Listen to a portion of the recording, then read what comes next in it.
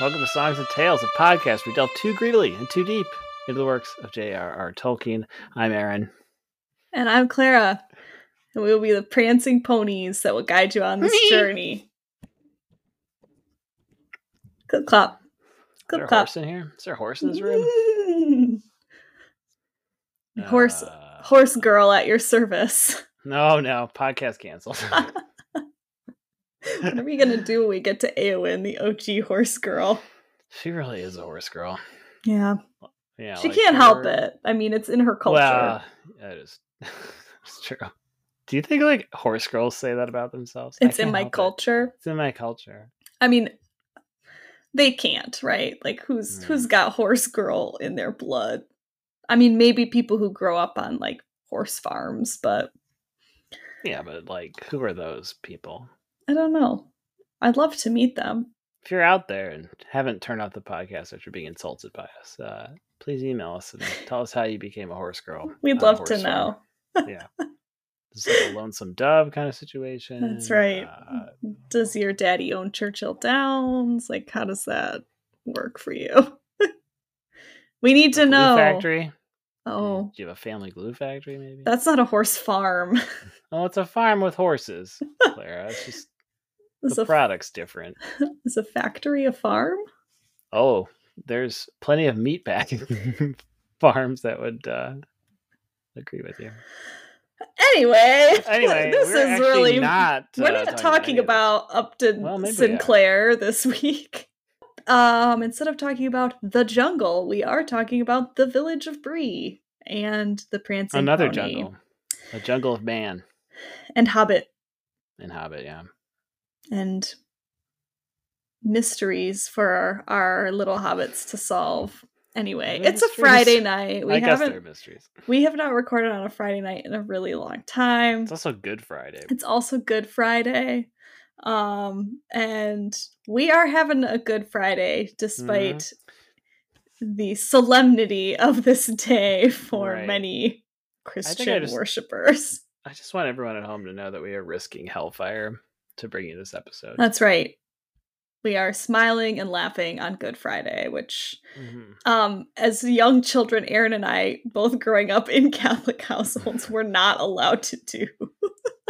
It's true. You're supposed to be melancholy throughout the day. That's right. Contemplating Christ on the cross instead of using it as a mild profanity, which we both do now. I'm not saying these things are related. Not at all. But they might be. We've yet to be psychoanalyzed. Anyway, we're here with our Hobbit friends entering the village of Bree. Today we'll be discussing the chapters At the Sign of the Prancing Pony and Strider. And what happens in these chapters, you ask? Or you don't ask. I'm going to tell you.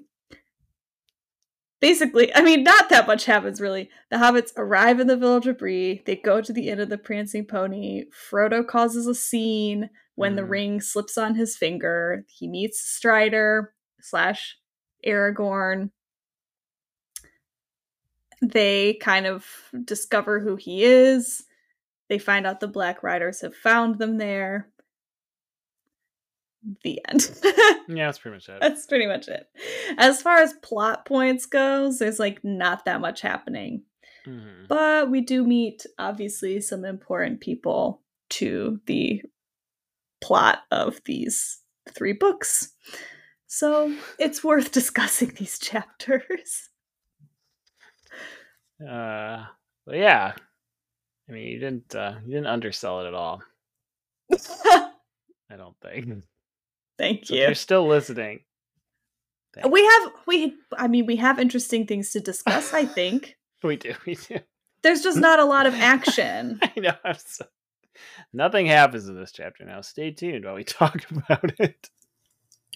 Just because I said nothing happens doesn't mean I said that we don't have anything to talk about. No. Actually, we have quite a bit to talk about. Right. And this is a podcast. If nothing else, we have things to talk about.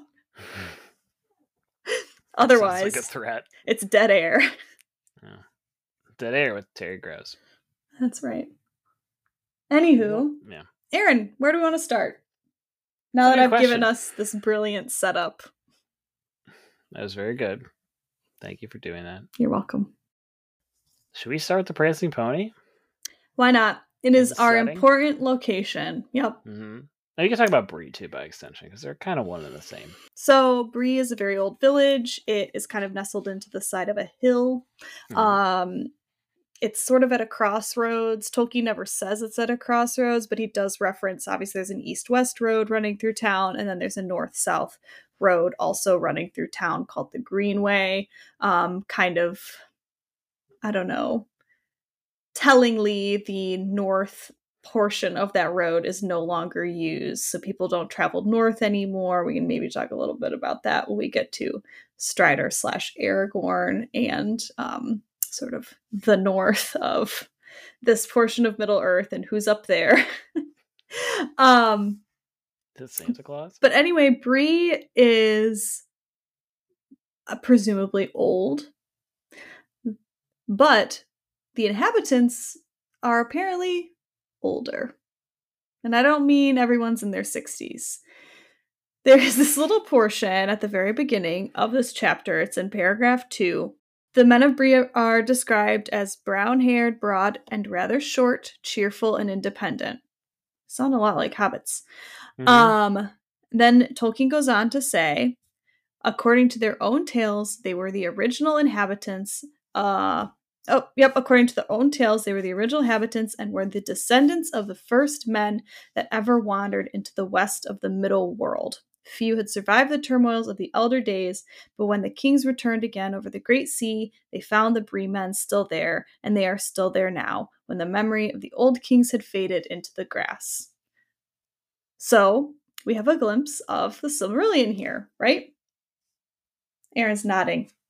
Mm-hmm. We do. Sorry. Right? So these would be like the descendants of the kind of wild men who are and women, right, who are living around in Middle Earth in the Silmarillion.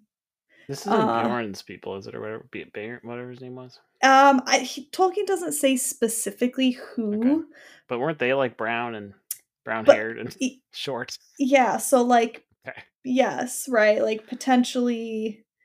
Who was the short ones? I thought it was blonde and short. I thought we had blonde and maybe. Short and brown and tall. That seems wrong. Tolkien loves his tall blondes. Well, he loves his tall, dark-haired Aragorn, right? They're all like have dark hair and unquestionably tall, like 17 feet tall or some shit like that.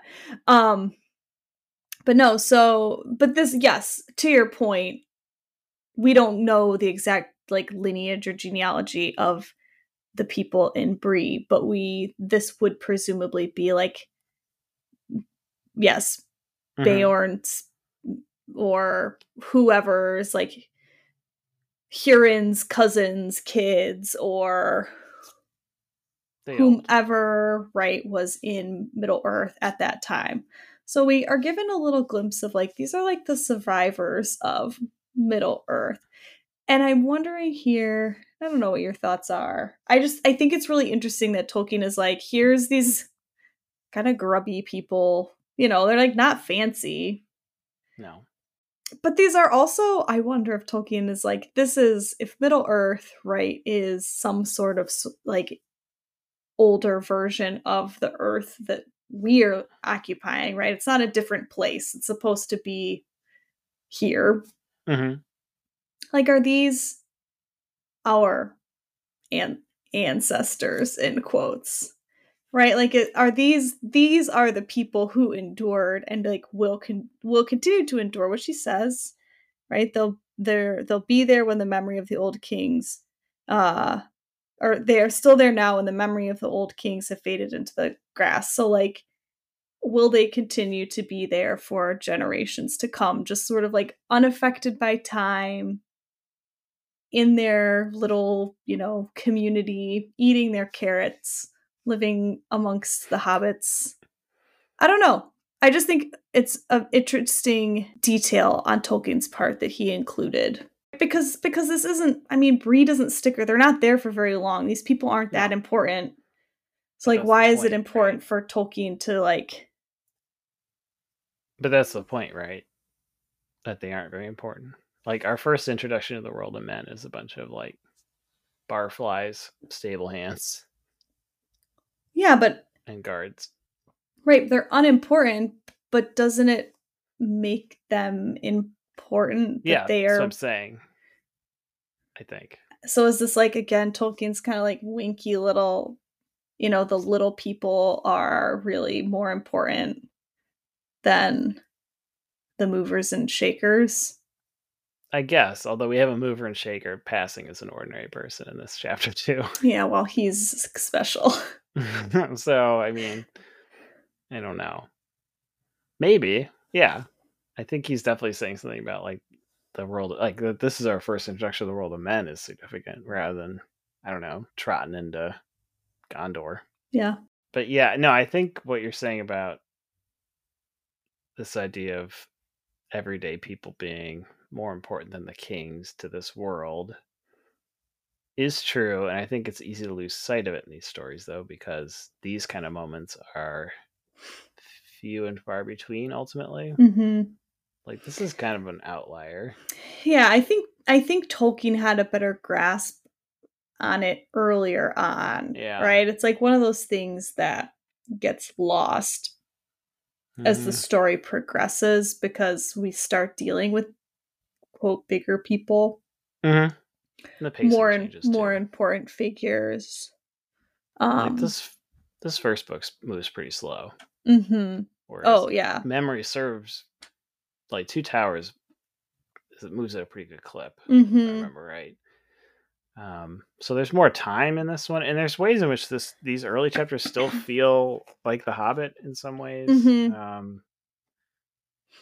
There's just more kind of, I don't want to say like lackadaisical, but it's just like an easier kind of pacing. You're given Mhm. time to sort of get into the world. Right. You're not dealing with sort of kings. And Right. I mean, even Gandalf's mostly absent, and when he isn't absent, he's presented as he's in The Hobbit, which is kind of like more as like a kindly wise figure than as like a powerful wizard, which we'll see later.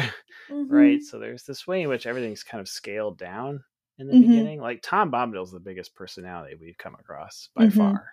Mhm. um, and it is interesting to me too that his section is situated between the Shire and this, because the Shire and this section seem related to me in terms of what they're saying about the world we're entering into. Mhm. And the Old Forest seems more like a kind of fairy tale interlude in between these more realistic depictions of, I don't know, whatever you want to call it, Middle Earth society. And I think you said it in the notes too, where you talk about the contrast between the Shire and this. It's more worldly, but I think they are kind of still functioning the same way, which is to show, Mhm. on the one hand, here's what the ordinary life of the hobbits is like, and here's, I guess, what the ordinary life of men is like. Right. Like it's not glamorous. It's not right, No. it's I don't know. These sort of asides by Tolkien are strange because they don't stop. I mean, he always kind of is going to insert, Hmm. I guess, historical, for lack of a better word, context for certain portions of, certain places in the book, right? Hmm. We're always going to be getting this, but for whatever reason, this feels more important than a lot of the history of like Helm's Deep or uh Amansul. That just this to me seems more significant that we understand what life is like for the average person Hmm. in Middle Earth than we understand, what Helm Hammerhand, other than having the fucking coolest name in this entire series, was doing at Helm's Deep, right? Yeah. um I do think that kind of gets lost, and it makes me a little sad that, I like that Tolkien finds it important to tell us what Hmm. normal people Hmm. in Middle Earth were doing Hmm. before kind of fantasy world erupts. Because Yeah. right, other than Tom Bombadil and the Barrow-wights, we haven't really met with much fantasy yet. We've had Mm-mm. some elves, but no one's doing fantastic things. Like, this feels very Right. commonplace. I do think it is. I really like that we get this glimpse of the ordinary world of men here, Mm-hmm. and like you, I kind of wish there were more of it. Like, I kind of wish we had something like this when we go to Rohan. Yeah. I don't know how it would work, but right in that, when we get to Rohan, they just go straight to the king's hall. Right. Like, Right.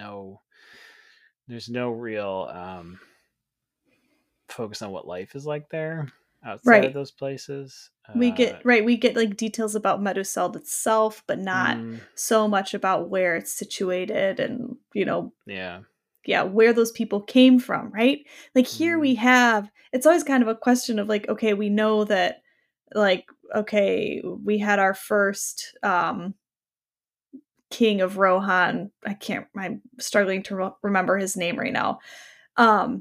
Right, but we get sort of like the lineage of the kings of Rohan. We know they come sort of vaguely again from the north. We don't know a whole lot about that people and where they come from. And like here, other than the Dunedain and the / Numenorians, right?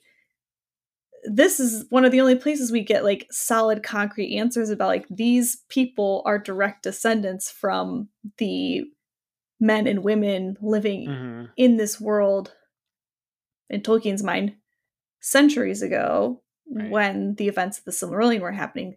This is like only other group of people who we have any sort of idea where they come from, other than sort of like vague glimpses and suggestions. It's very interesting. Why this group? Is it just because he hadn't quite gotten into his groove yet and this is how he thought he was going to be writing these books? Or is he doing something maybe a little more, I don't know, cunning's not the right word, but like maybe something a little more like literary, by acknowledging the origins of these very ordinary people? I'm not sure. My first inkling is to say that he's still kind of writing in the mode of The Hobbit. That this is the Hobbit sequel. And that he hasn't. I don't know. I mean, obviously Aragorn's present, so the sense of that sort of grandeur is there that we're going to see later. But I think it's probably just that the people in question are. It's an issue of scale, right? Like, Bree is just this little kind of podunk town, and I don't know. He doesn't have to present it in the same way as Rohan, where you have to have the lineage. Right. Here you could just talk about the men of Bree. Go to the pub. That's right. The good old pub. Get soused. Should we talk about the pub? I think so, because I think it's related to this question of like the ordinary people and maybe why they're significant or why they're interesting. Take it away, Aaron. Oh boy, okay. So the Prancing Pony is interesting to me in terms of this book series, because I don't know. It's been a long time since I read this, but I don't remember us going anywhere else quite like this. Okay. We don't. I didn't think so. So we get this very straightforward kind of tavern scene, which has a long sort of tradition literarily. Chaucer, Shakespeare. I was thinking of there's a line from London Fields by Martin Amis. He says, if you know, to know a London pub is to know London. This idea that, right, like you can know a place by seeing what what the people are doing in the pub. And I think that's what Tolkien's doing here, as you were saying, with the sort of history of Bree. One of the key lines in that introduction of them is that they belong to no one. Isn't that the phrase? Yep.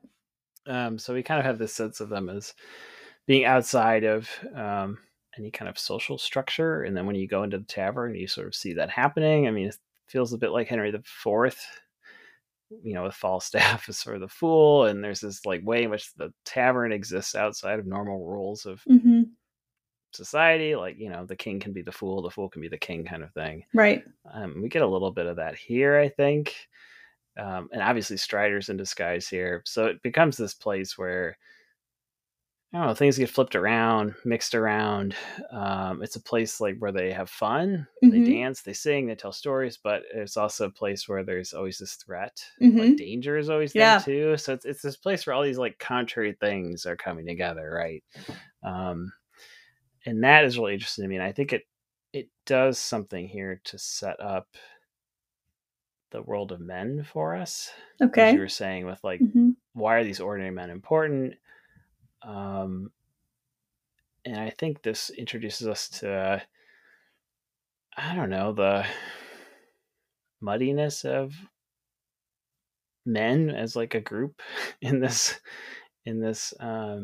series. Like, if the elves are kind of this fading race and the men are ascendant, like, what does it say that this is the sort of the first men we see, really, like we have any real sense of, contact with? So yeah, I guess for me, like, what is the sort of moral universe we're being introduced to in the tavern, and like, what does it say about men, and like, how does Strider fit into all this? Because he's such a, like,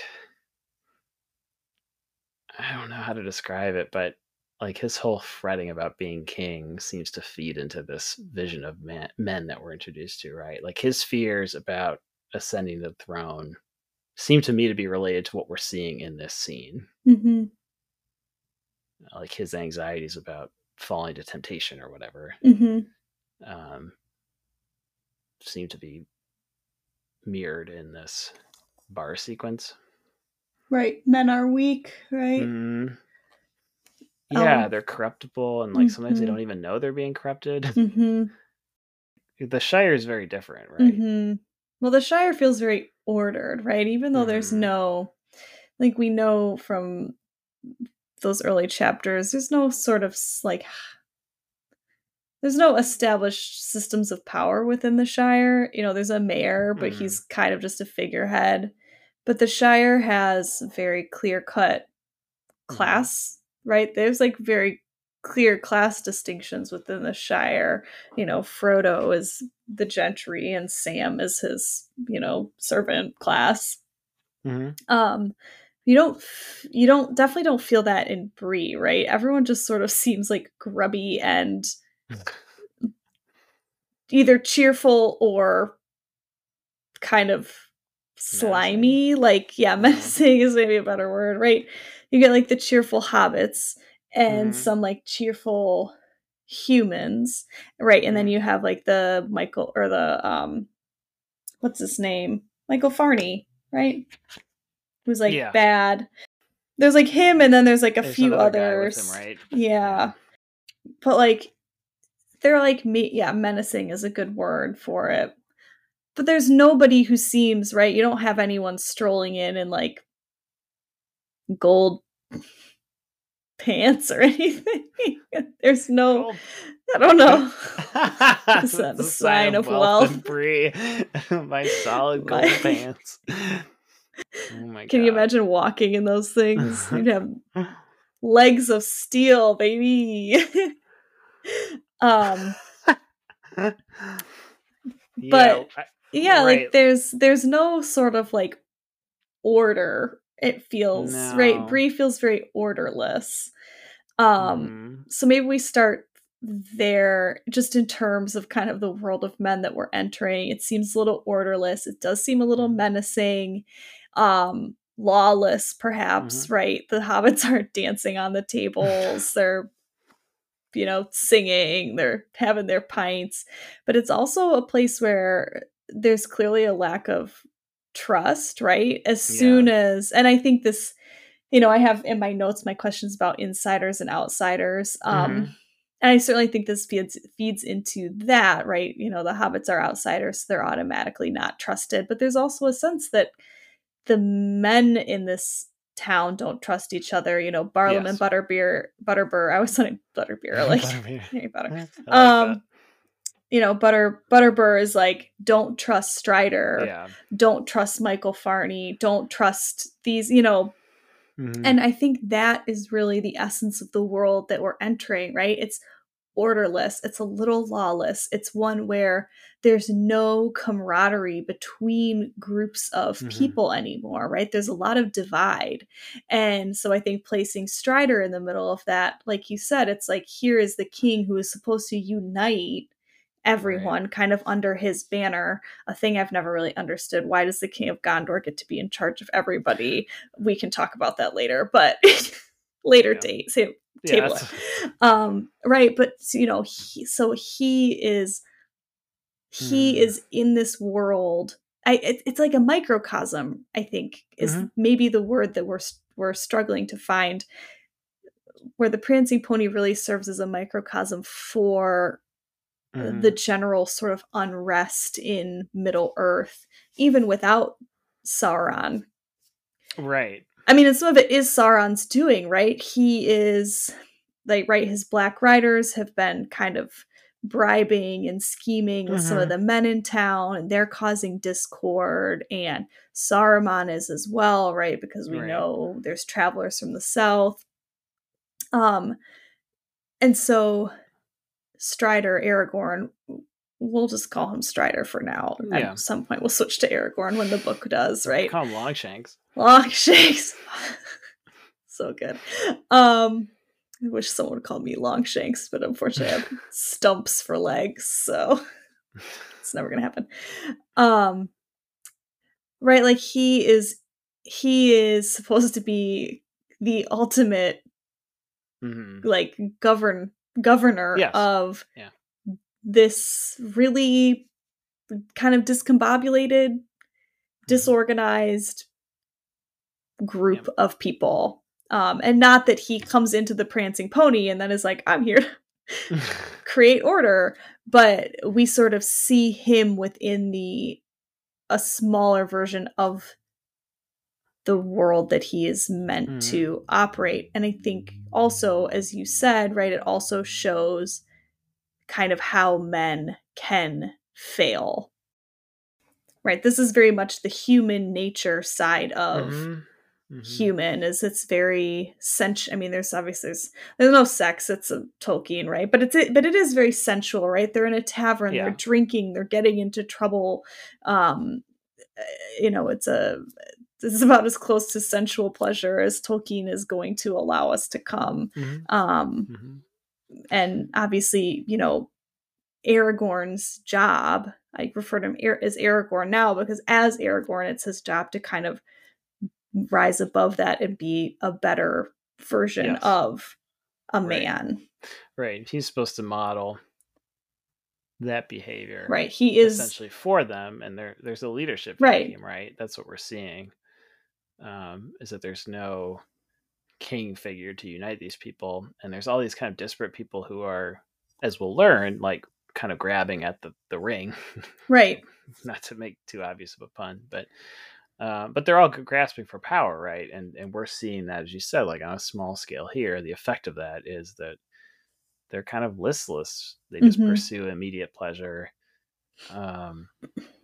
And yes, in some ways, right, like Strider is sort of by abdicating his role, he's partially responsible for what's happening in front of him. Right.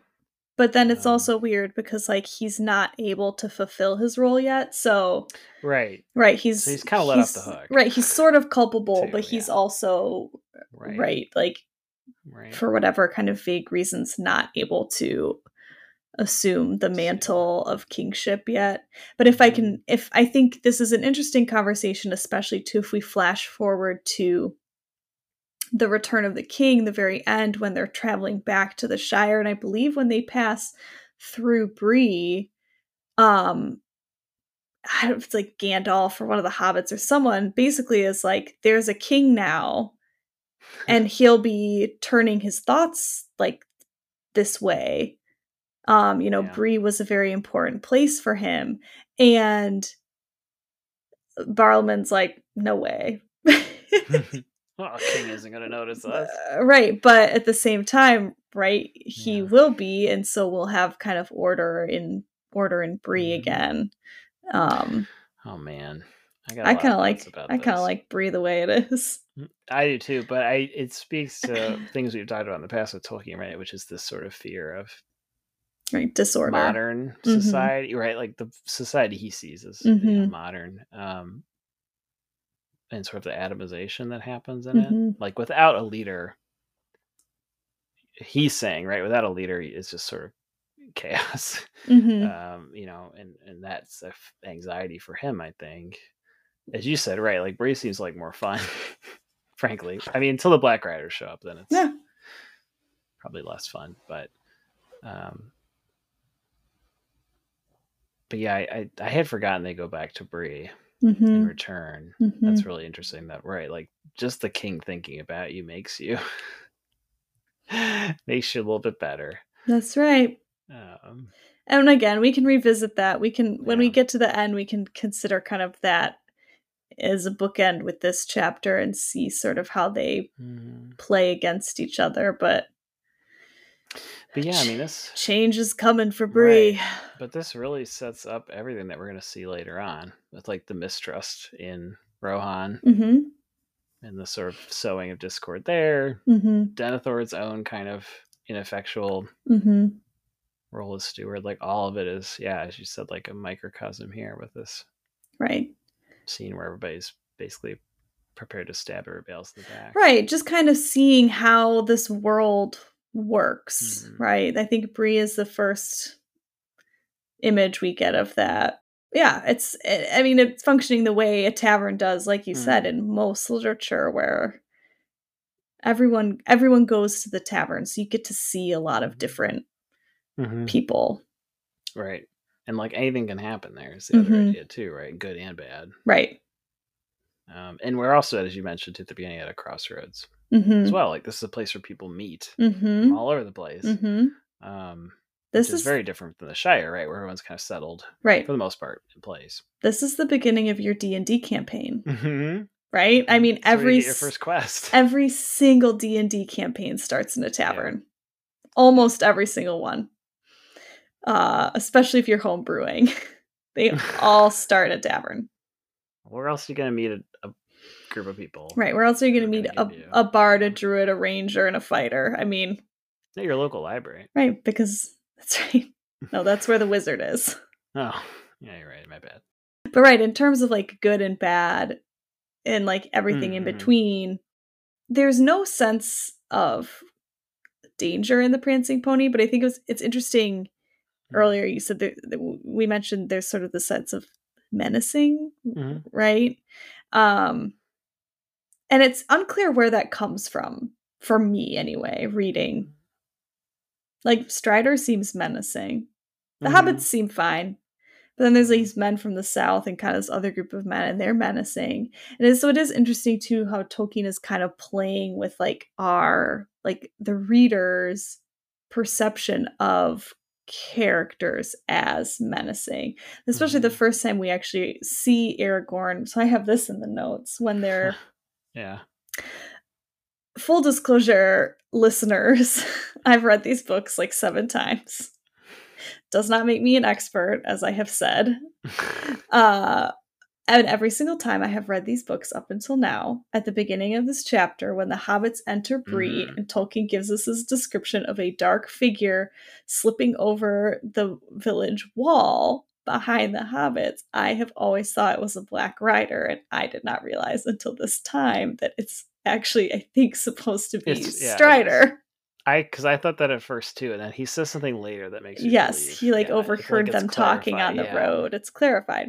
Right. But our first image of Strider is very menacing. Yeah. So I think Tolkien also wants us to be like, are we supposed, he's playing with our sense of trust. Are we supposed to trust this person? And, you mentioned sort of gray areas in like moral, right? Tolkien's kind of drawing us into this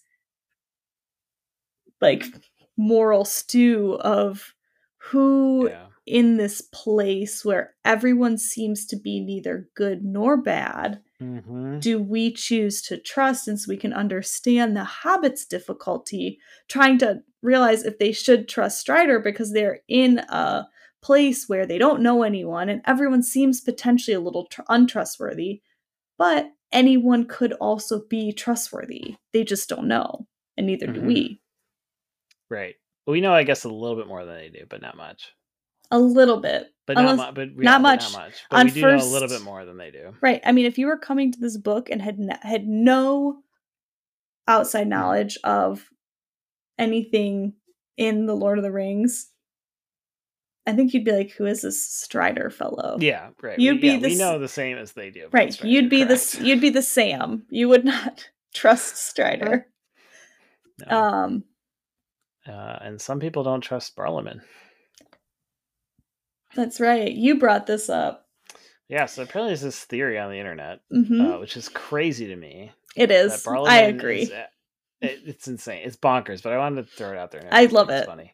That Barliman Butterbur is actually an agent of Mordor in this sequence, and like why he forgets, quote unquote, to give the letters because he's actually delaying them so that the Black Riders can have more time to catch them, and then they don't trust Strider when they arrive. So there's this. I think it's. I don't think there's much textual evidence for it, frankly. Like I think it's an interesting thought experiment. Like, yeah, is Barliman Butterbur like actually this, Machiavellian master spy? But the reality is, I think he genuinely is forgetful. But yeah, the whole premise of it essentially is really just that he delays them. That's the evidence, I guess. But I don't think. I don't know. I don't buy it. I don't know about you. I really don't buy it. For a couple of reasons, but I don't buy it. I don't really have any reasons other than like I don't think Tolkien's mind works that way. Yeah, I think that's part of it. Especially because Tolkien does sort of like wink at this, he right? Does, yes. At the end of at the Sign of the Prancing Pony. Also, it's Bill Ferny, not Michael. Bill Ferny. Bill Ferny. Oh, Michael Delving, Bill Ferny. Okay. Oh, sure. Okay. Mea culpa, Tolkienites, forgive me, I'll don my hair shirt, etc. Okay. At the end of At the Sign of the Prancing Pony, Frodo is thinking, and again, this kind of plays into our who do I trust? There's this sort of sense of menacing in the air. He says he began to suspect even old Butterbur's fat face of concealing dark designs. So Tolkien's kind of like winking at something like this, and I don't think he would say it if it were true. Yeah. Right? Yeah. And also we have Gandalf, a very reputable source who has told us multiple times that Butterbur is very forgetful. Yes, although I will say, to play devil's advocate here. You asked the question, now you're playing devil's advocate? I know. Gandalf does trust Saruman and later admits that that's a mistake. Well, that is true. But Saruman is in a position of authority above Gandalf, and if we know anything about Tolkien, he loves those positions of authority, so it makes sense. Is the authority in the Prancing Pony. But he's not. He's the king of the Prancing Pony. I'm the king of the Prancing Pony. I'm going to get you a shirt that says that. I would wear that. I would too, actually. Two matching I'm the king of the Prancing Pony shirts, please. But I mean, the other thing is, like, Tolkien's very open with everyone else who's being a snake in this section. Right. And okay, maybe he's an agent of... If he's an agent of Saruman, he's bad, right? Then why doesn't he just let the Black Riders in to kill them? Why don't they just wait there? They don't even have to go to the Shire then. If they know they're coming there, just hang out in the Prancing Pony. I don't know who posited this theory online, but it's okay. I'm not mad at you. I'm glad you brought this up. I thought it was hilarious. We can yell about it. I'm sure my husband is downstairs right now. What are they screaming about? He would understand. He would. He would really understand. He would support us 100% in this argument that I don't think Butterbur is an agent of Sauron. No. Not at all. No. I mean, there's too many ways in which it's more convoluted than... Because it's why couldn't they climb on the eagles and fly to Mordor? It's one of those things, it's... Well, they didn't have the Sky Miles, that's why. Yeah, that's right. You gotta pay, and They had so No much one's paying luggage. to sit in the Delta Sky Lounge. Come They on. had so much luggage. It's not going to fit in that It weighs a little lot. box that they force you to put your suitcase in. Anyway, it's one of those things I'm like, why are we even discussing this? Because it's funny. This one's at least funny. Yeah, this one's funny. But like, I'm sorry, but Barliman, like, Tinker Tailor Soldiers, it's very good. Right, because we're also kind of, it's like, this guy's like not that bright. No. Right? I mean, it is weird to me that Gandalf leaves the note with him. I will say that. But very weird. But we need a plot device. Well, we got one. But this feels like the Gandalf from The Hobbit. Do you know what I mean? Mm-hmm. Whereas I know I what feel you like mean. Gandalf in a book would not do this. A book later would not do this. Oh, absolutely not. Like. Oh, I know what you mean. And I don't know if there's something in that in terms of like Gandalf grows. Well, maybe not grows, but I don't know. We start out kind of from a place of innocence in this book that very quickly comes apart. Mm-hmm. And I wonder if maybe Gandalf wasn't wholly immune to that either. Interesting. Yeah. Well, like when he learns about Saruman, right? He's like, he's trusting, and then he learns about Saruman. Saruman betrays him, and then he's like, oh, gotta grow up. Yeah, there's this sense, right? Like that the world's kind of let its guard down. Like even the people who've been watching have kind of let their guard down. Right. A little bit. And I wonder if maybe this is because I don't think Barliman's not like evil, but he's definitely not the best person to trust with sending a very important letter. Right. There's like a lot of other. I would assume he knows Strider. I mean, it's clear that Strider has been tasked. Well, he's been tasked with doing other things, but I would assume he knows other Rangers. Like, why can't they send a letter? Maybe it's a union thing. It might be. Barliman is part of the postal union. Yeah, and the Rangers aren't. I don't know. It is. UPS. It is a weird. What can Brown do for you? I think they all dress. They do all dress in brown, probably. Little shorts, yeah. Yeah, cute, and their long legs, long shanks. It's all coming together. This theory. It's all coming together for me. So I think it's one of two things. We could either say, A, it's boring theory is it's a plot device, right? Butterbur has to forget to send the letter so that Frodo doesn't leave, so that he can be hunted by the Black Riders. Correct. Right. That's boring theory. Number one. More interesting theory number two is that Gandalf is maybe a little innocent. I like the phrase the world has let its guard down, because I do think that's kind of what's happened, right? Everyone's a little complacent. Sauron can't come back. He's like dead and gone. Now, oops. Yep. Oopsies. I mean, he came back. It feels very much like the long summer between the whole idea of the long summer between World War I and World War II, right? This idea that people kind of did repeatedly say nothing could happen, and then of course it happened. Same with, and to take it out of the context of world, like actual like the world history that Tolkien was living in, we see this mirrored several times in the Silmarillion as well, right? The post-coital nap in chapter 3 or whatever, right? They're all having a party, they go to their marriage bed, they sleep, and while they are sleeping, Malcor creeps into the world and destroys the lamps. And so this is sort of a less mythical instance of that happening, but and we don't obviously get the actual kind of,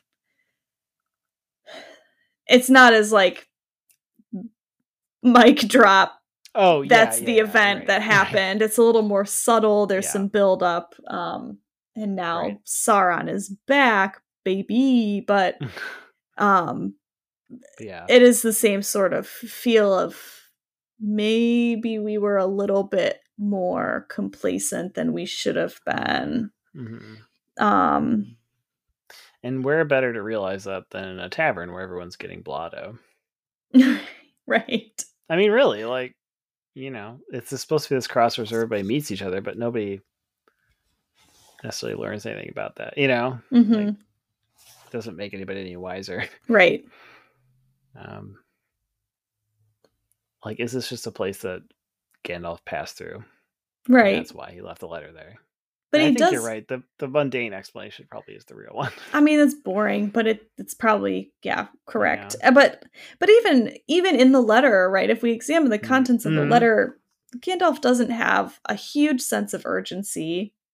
He even says, like, you better leave Bag End soon and get out of the shower before the end of July. They do like a bath. Get out of the Shire before the end of July at latest. And this was at mid-year's day, so that's middle of June, right? He's got a month and a half before he actually needs to leave. So even then, you know, Gandalf is not super urgent. Not as urgent as he could have been given the circumstances.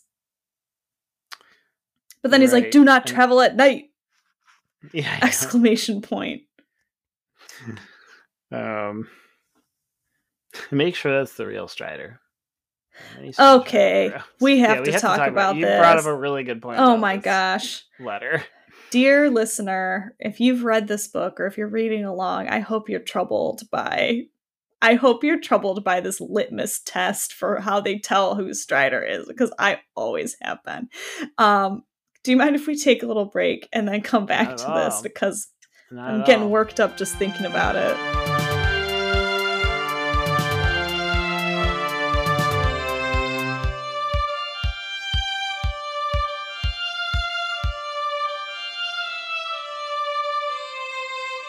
All right, we're back, everybody. We're back.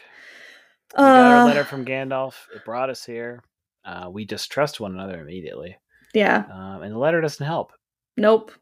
Most unhelpful letter ever written. Truly. Yeah. Like, I mean, because you're a wizard doesn't mean you can get away with being intentionally vague. I mean, first of all, the letter was never delivered. So, like, at the base level, most unhelpful letter ever, because no one ever even got this letter. Right.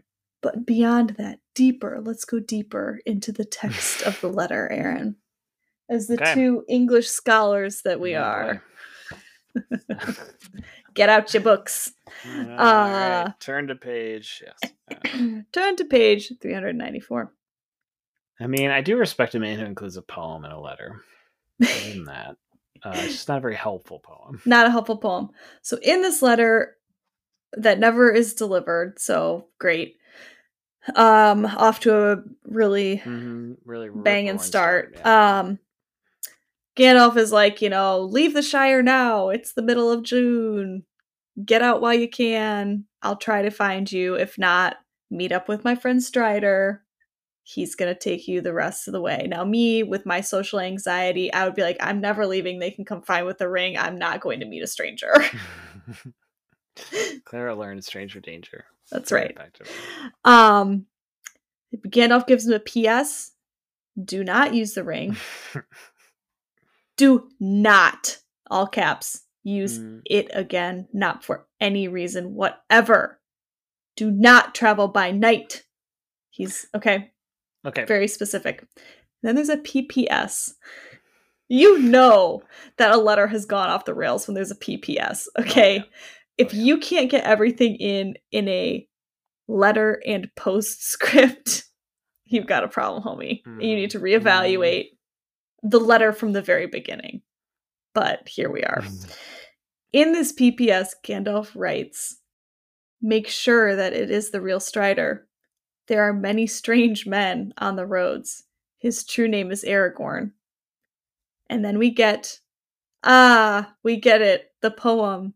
The most quoted line from the Lord of the Rings trilogy in every single trite and pithy context. All that is gold does not glitter. Not all those who wander are lost. The old that is strong does not wither. Deep roots are not reached by the frost. From the ashes a fire shall be woken. A light from the shadows shall spring. Renewed shall be blade that was broken. The crownless again shall be king. That's it. Make sure it's Strider. His name is Aragorn. Here's a poem. No instructions on what to do with this information. Does Gandalf... Okay, so this is this is my problem. How are they supposed to use this information to make sure that this man is Strider? Or is Aragorn / Strider? Because if they go up to him and he's like, oh yeah, my name's Strider, and they're like, great, are you Aragorn? What's to say? What's to stop every Tom, Dick, and Harry in town from just being like, yeah, I'm Aragorn, come into the woods with me. Bill Fernie. Right. Or Bill. Right. Michael Fernie, sorry. No, you're going to confuse me. It's Bill. I know it's Bill now. Yeah, it's not as far as instructional missives go, it's really bad.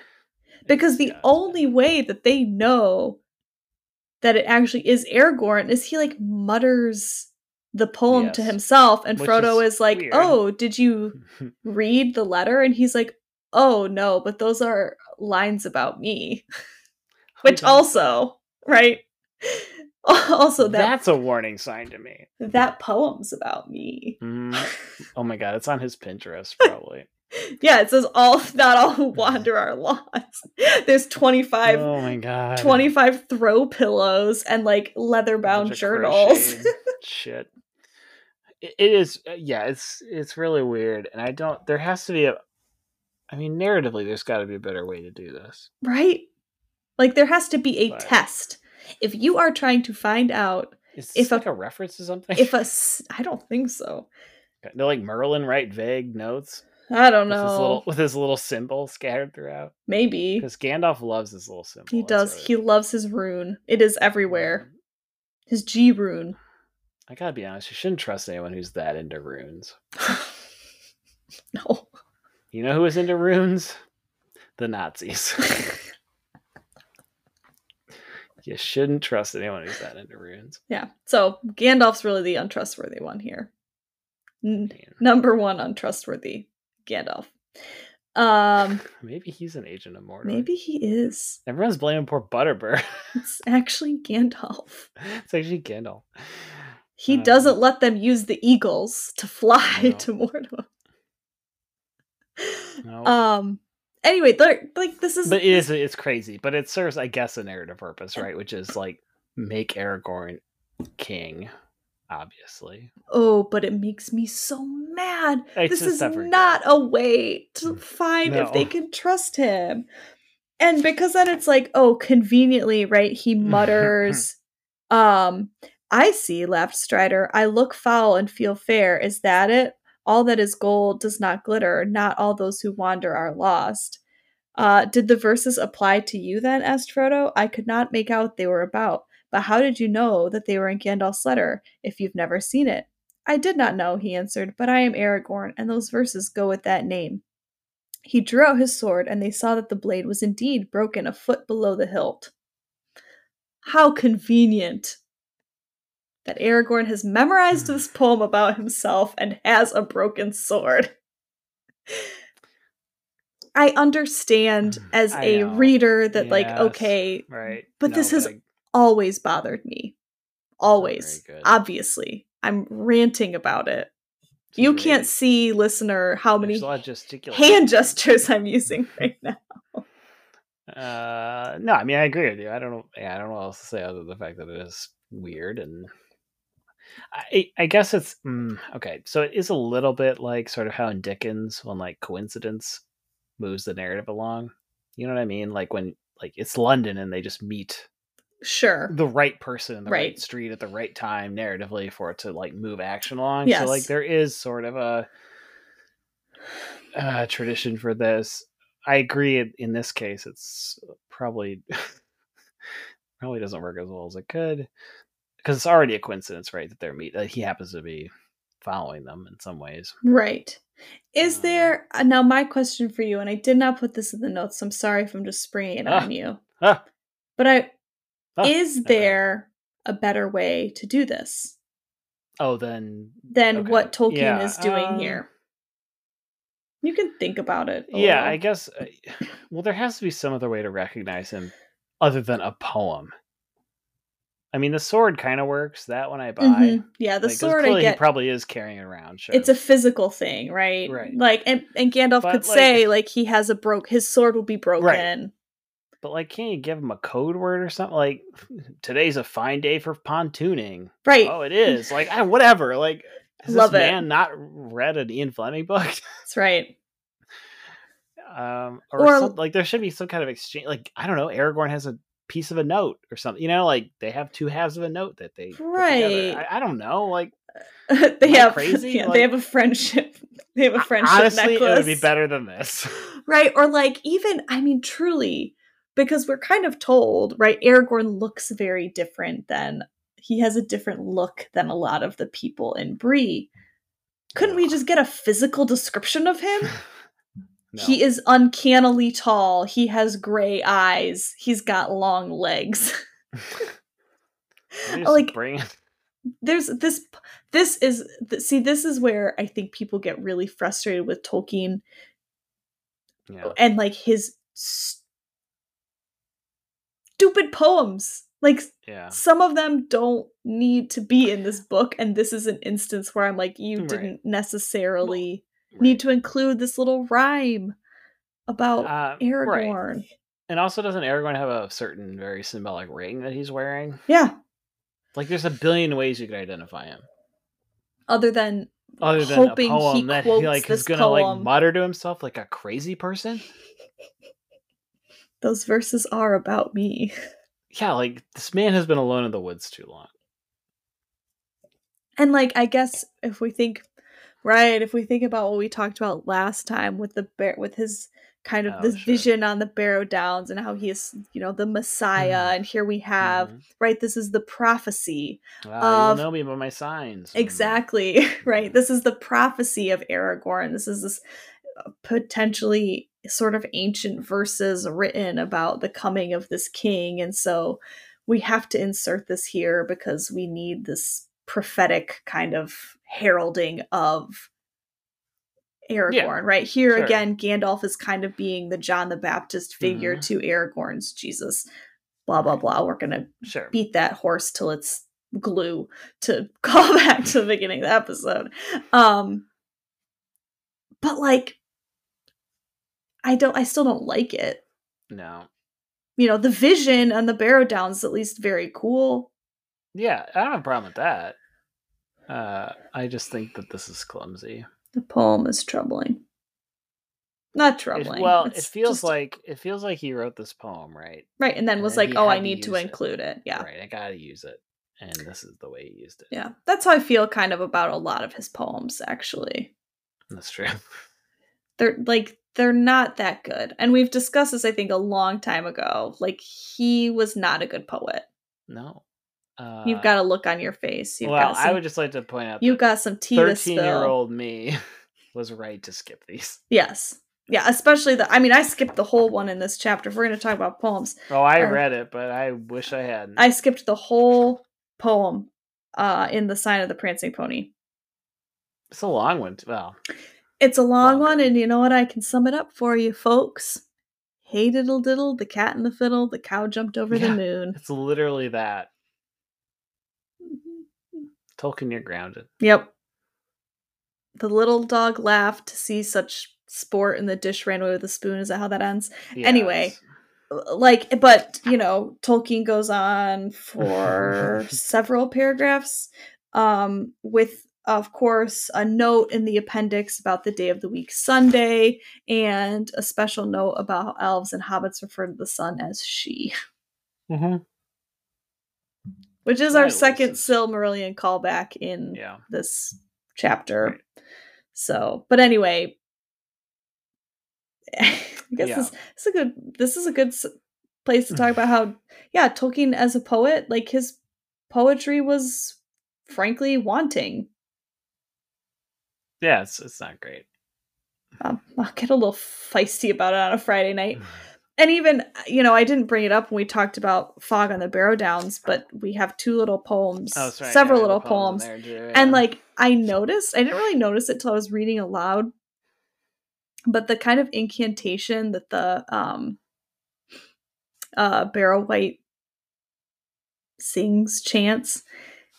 Okay, see if you can get this. See if you follow me on this. So Oh it starts no. out, cold Okay. be hand and heart and bone, and cold be sleep under stone, never more to wake on stony. Like, he has this great rhythm at the Yeah. beginning, and then it's like, what? Never more to wake on stony bed, never till the sun fails and the moon is dead. Like, all of a sudden, Yeah. it like you kind of start to lose this chanting, right? Like his meter, he like doesn't quite understand like how to hit the meter quite right in that one. And Some then forced rhymes there.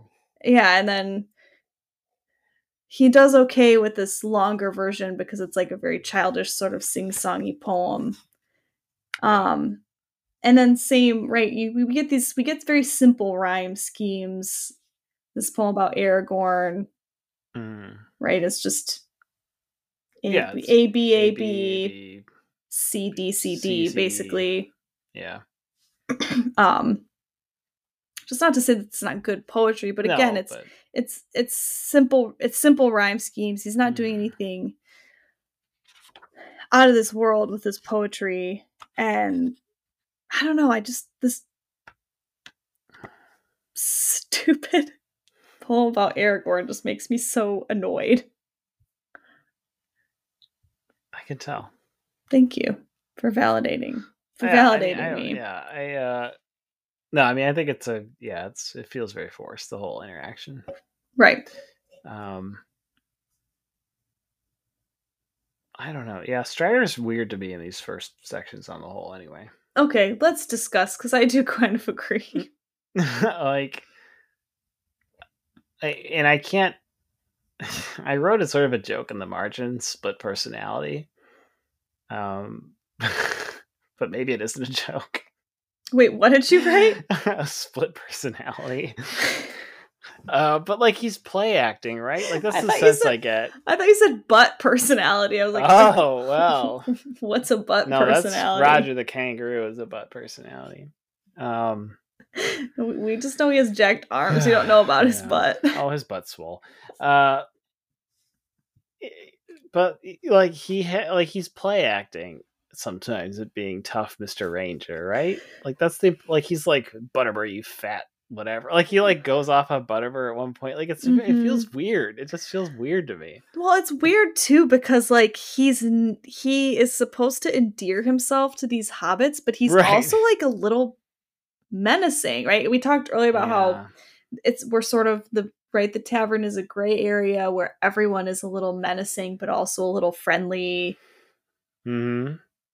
But like you'd think that Aragorn would maybe try a little harder to not I think he's mad, right? Frighten the hobbits.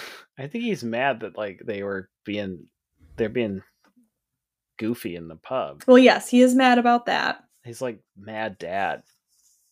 But right, like when he kind of like threatens Sam. He does. Right. And he says, "And I should have killed you already without so much talk, and if I was after the ring, I could have it now." And he like draws a sword and like why does he draw a sword? Taller. And it's like, why are you doing this? Is this just like Tolkien showing him as being like powerful? Is that what this is? But it's weird because they're hobbits. Like, what are you doing? Right. And I also, so I think it's Tolkien giving an excuse, yes, to show he's powerful, he's tall, he's kingly, he's not what he seems, I think is part of it, right? Not all that is gold does not glitter, right? He's not what he seems. Mm-hmm. But I don't quite get, it seems over exaggerated to me. Yeah, it's definitely played up at like it's like first year drama student. Right. Like we can understand that he's not what he seems without him seeming sort of like a dick, right? When he's like mad about Frodo putting on the ring, and B sort of like a frightening figure when he just like creeps out of the dark of their room. Yeah. You know. Like, I think the movie does it better. Mm-hmm. Because, like, he's mad in the film, too. But Mm-hmm. I don't know, it's played differently. But he seems more protective. Right, yeah, exactly. It's less like he's, mad at them specifically. Just, like, Right. more, like, I don't know. Yeah, I don't know this, but also because he seems mad, he seems menacing, he seems not quite what he seems to be. But then, right, he also is sort of like joking at times and like a little bit Mhm. jovial. And it's like, what are you? And maybe that is the question we're supposed to be asking ourselves. Like, who is this guy? Maybe he doesn't know himself. Well, maybe he doesn't. Maybe that's why he can't be king yet, right? He's not come into his own. That's But right. also, like, you're 89 years old, dude, and you've spent a lot of time alone. A lot of time alone. It is strange. Yeah. I mean, I don't have any like insightful comments beyond that, but it's just it feels weird, and I'm curious to see where the characterization goes. Well, I think he just gets more noble. Right, which is again like I'm wondering if this, I don't know, maybe I'm like galaxy braining this, but like is the reason he's behaving the way he is here because he spent so long denying his kingly Mm, role that he's fallen into this kind of like he fits in this tavern world of like mm-hmm. brutal, violent, untrusting. You know what I mean? Like, is he just like the rest of them because he's been around this world so long? And like when he's put on this quest, he gradually he finds his groove again. The Emperor's New Groove. I mean, yeah.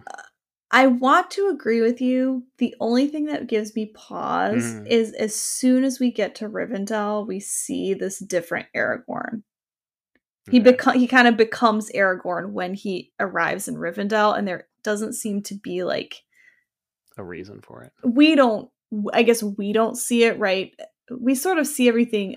I think what's hard about these early chapters is we're seeing so much through the eyes of the hobbits, really, right? Oh, that's true. Yeah. Even Aragorn here to us is maybe a little confusing, angry, menacing. What the heck is he? Because the Mhm. hobbits haven't figured it out yet. When he gets to Rivendell, I Yeah. as far as I remember, we'll find out when we get there. I don't want to peek too far ahead, but like Frodo doesn't even really recognize Aragorn because he is transformed into this like noble Oh, man. sure. But we don't see what that transformation kind of looks like, right? We know Frodo's sort of out of it for a few weeks after, while he's recovering from being Mhm. stabbed. But Hmm. that kind of gives me pause, like regarding your argument that Yeah. he's kind of become part of this human world because he's Well, been yeah. part of it for so long, because he's so able to transition back into this sort of high society of, Right. right, Rivendell. And But I wonder, yeah, or I but guess. maybe, I mean, is But he does just like a being in chameleon? Rivendell, but does like, yeah, right. Does like being in Rivendell lead him to sort of remember his actual Mm-hmm. status or whatever you want to call it? Nobility. Yeah. But again, I do think, to kind of go full circle, maybe that's the two sides of man, right? Is like he Ah. fits into this tavern world, Hmm. but he also has this potential for great nobility akin to the elves, right? But he has to He is Henry the choose. Fifth. He has to choose one or the other. Right. He is both human and more than human. And I think Mhm. here we're seeing the very human side of Yeah. Okay. Strider. I buy that. But but I don't know that that explains his like weird personality quirks. Yeah, I don't know. And again, I think maybe it feels very Hobbit, right? He's a Hmm. little lighter at times, Hmm. but A little more broadly sketched too. yeah, he's not really like a specific, like it's almost it's so interesting because, Tolkien thought about everything so Yeah. much, but it does feel almost like he didn't quite have the character of Aragorn as Strider as Right. fleshed out as he needed to be before he started writing him Yeah. into this book. Is Great. almost the sense that I get. I don't know. I enjoy this chapter. I think there's weird things about it. Mm-hmm. I think it is fun to see Bree. I wish there were more sections like this from that Mm-hmm. aspect of it, because I think I think it fleshes out the story more rather than Mm-hmm. like, here's this unending line of kings Mm-hmm. about this place. Mm-hmm. And I think it's revealing that Tolkien only takes us to this kind of place once. And it goes back to what you were saying earlier about, this sort of fear of chaos Mm-hmm. and what Aragorn represents. The Prancing Pony is useful here, both as a plot device on the road to Rivendell, but also as like a thematic Mm-hmm. device to suggest how far man has fallen, Mm-hmm. and how far Strider's fallen. Mm-hmm. I think too, right? Like, and it feels very Henry IV to me. The whole idea of like not wanting to be king, Mm-hmm. refusing that sort of power for various reasons, but mostly for a fear of failure. Mm-hmm. Um, and then, of course, ultimately kind of realizing your role eventually. The Prancing Pony, feels to me like it works as a way to signal what's important to Tolkien in this world, which is order and having sort of a leader as a model Mm-hmm. in a very Judeo-Christian Mm-hmm. kind of way. Like, it's not just having someone in charge, it's having someone who presents How to what it live, is. Like what it is to be. right? The Aristotelian ideal, right? Mm-hmm. It really is. Yeah. That is Mm-hmm. Aragorn, right? And Yep. here he is before he has kind of become Right. He's in that that. process. Mm-hmm. Yeah. And the need for that is shown here. Right. So it's fundamentally a super conservative worldview, Mm-hmm. Mm-hmm. where you sort of have this idea of like, you need a king because otherwise people just do whatever they want. Right. We can't have the groundlings doing whatever they want. Heaven forfend. I also think, interestingly, these two chapters are also our kind of transition point, our like Mm-hmm. pivot into when the story becomes less Hobbit-like. Yeah, I would agree. Right. So, and I think it kind of ties into all we've been talking about. Like, all of a sudden, it's like these two chapters, Tolkien realized, like, oh, this is what this book is going to be. And so, in the following, rest of the books, all of a sudden there is like a pretty big shift in kind of tone and characterization, and all of a sudden I think we realize we're in a much more serious book. Yes. The danger is more real, it's less fanciful. You don't have figures like Tom Bombadil appearing ever again. It's much more real. It's much the tone is much loftier too. Like, this feels like a kid's story to me still a bit. And I don't mean definitely. it in a dismissive way. I just mean like it feels like a children's story. Like, when I first read this book when I was 11 years old, it's great. I followed it really well up until this point, and then I was reading it, but like who knows how much of it I was actually getting, but I think it's interesting too, and it all kind of ties in to it all ties in together, right? Like, we have, this is physically the transition in the book, like, to a more kind of mature tone. But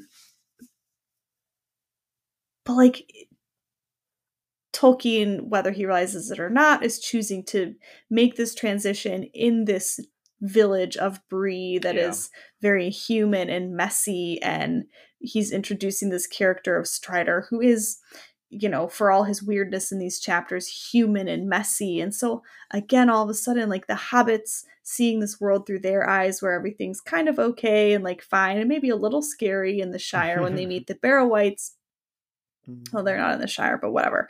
Mm-hmm. And then all of a sudden they find themselves in this more mature world, and so do we, and then we're all sort of collectively transitioned into the rest of the book that is more, like you said, lofty, mature, right? Like it's interesting how much we are on this journey with the hobbits. Yeah. Does that make any sense? Yeah. It does. I've for as many times as I've read these books, I have never really realized that like aspect of them is really how much kind of we are the hobbits in this as readers of this book. Anyway, we're way off base. Yeah, we've wandered far from Bree, the crossroads of Middle-earth. And we can wander back. Yeah, let's wander back and close this thing up for the evening. Buttons up. Close up the shutters so the Black Riders don't get in. That's right. Next time we'll be discussing A Knife in the Dark. Sounds scary. Which is not a Bryan Adams song, but it sounds like one. It does. And most likely Flight to the Ford. As always, thank you for sticking with us on this Good Friday evening. It's not Good Friday Eve. On this Good Friday evening. Easter Saturday Eve. Holy Saturday Eve. Jesus is upset with us for making this podcast tonight? No. Okay. Do you think Aragorn's upset with it? AKA Middle-earth Jesus. Maybe. We did say he had a split personality and was like maybe a little odd, so he might be upset with us, but he can take it up with Jesus, who I assume is not upset with us for making this podcast on Good Friday evening. But yes, thank you all for sticking with us. Sorry, we're a little goofy in there, but hey, it's been a long week, so. And I took an allergy pill and drank some booze. So Aaron doesn't know anything that he said over the last hour and a half. What's going on, but I'm not sneezing, and that's all that matters. Thank you as always for listening. If you have any questions, comments, concerns, if you want to tell us how Aaron just disappeared, sorry. All of a sudden his video, he just like wasn't in his video anymore. I don't know where he went.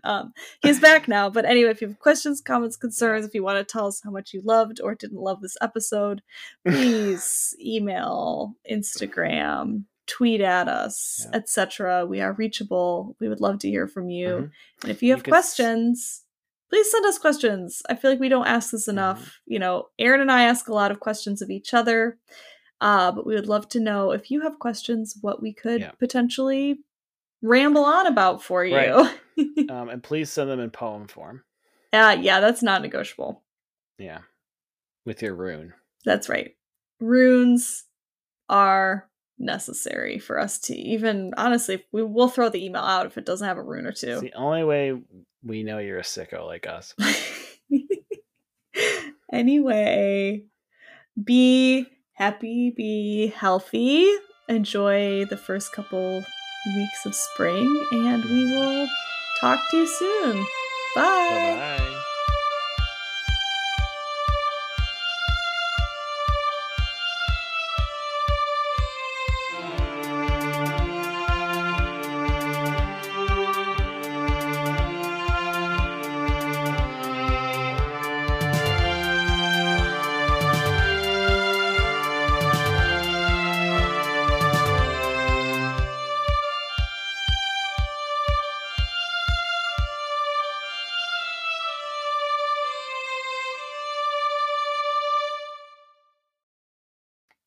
Ever been to Terre Haute? No, absolutely not. I was once. It smelled like a fart. I honestly would expect nothing less.